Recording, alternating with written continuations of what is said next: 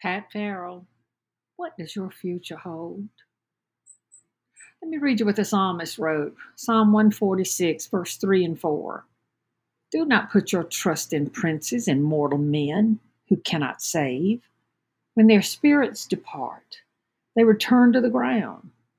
On that very day, their plans come to nothing.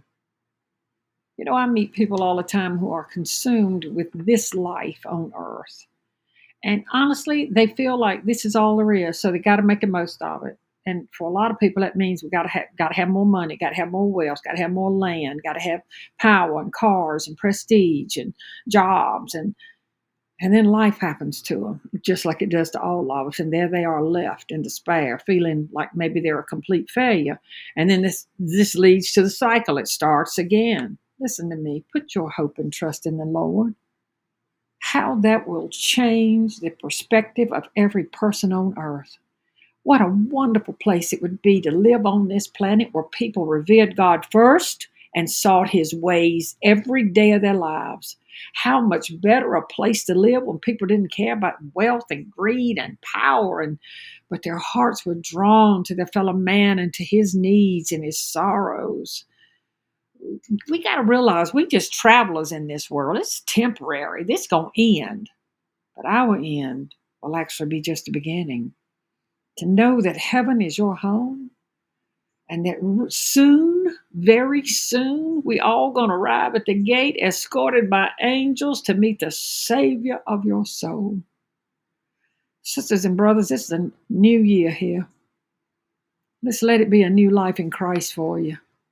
Keep your eyes focused on the Lord. Get into his word every day to find out, understand his character, and learn his ways. Nothing pleases our Lord more than for you to spend time with him, to be still and listen for his message, to pray to him, to seek him with all your heart.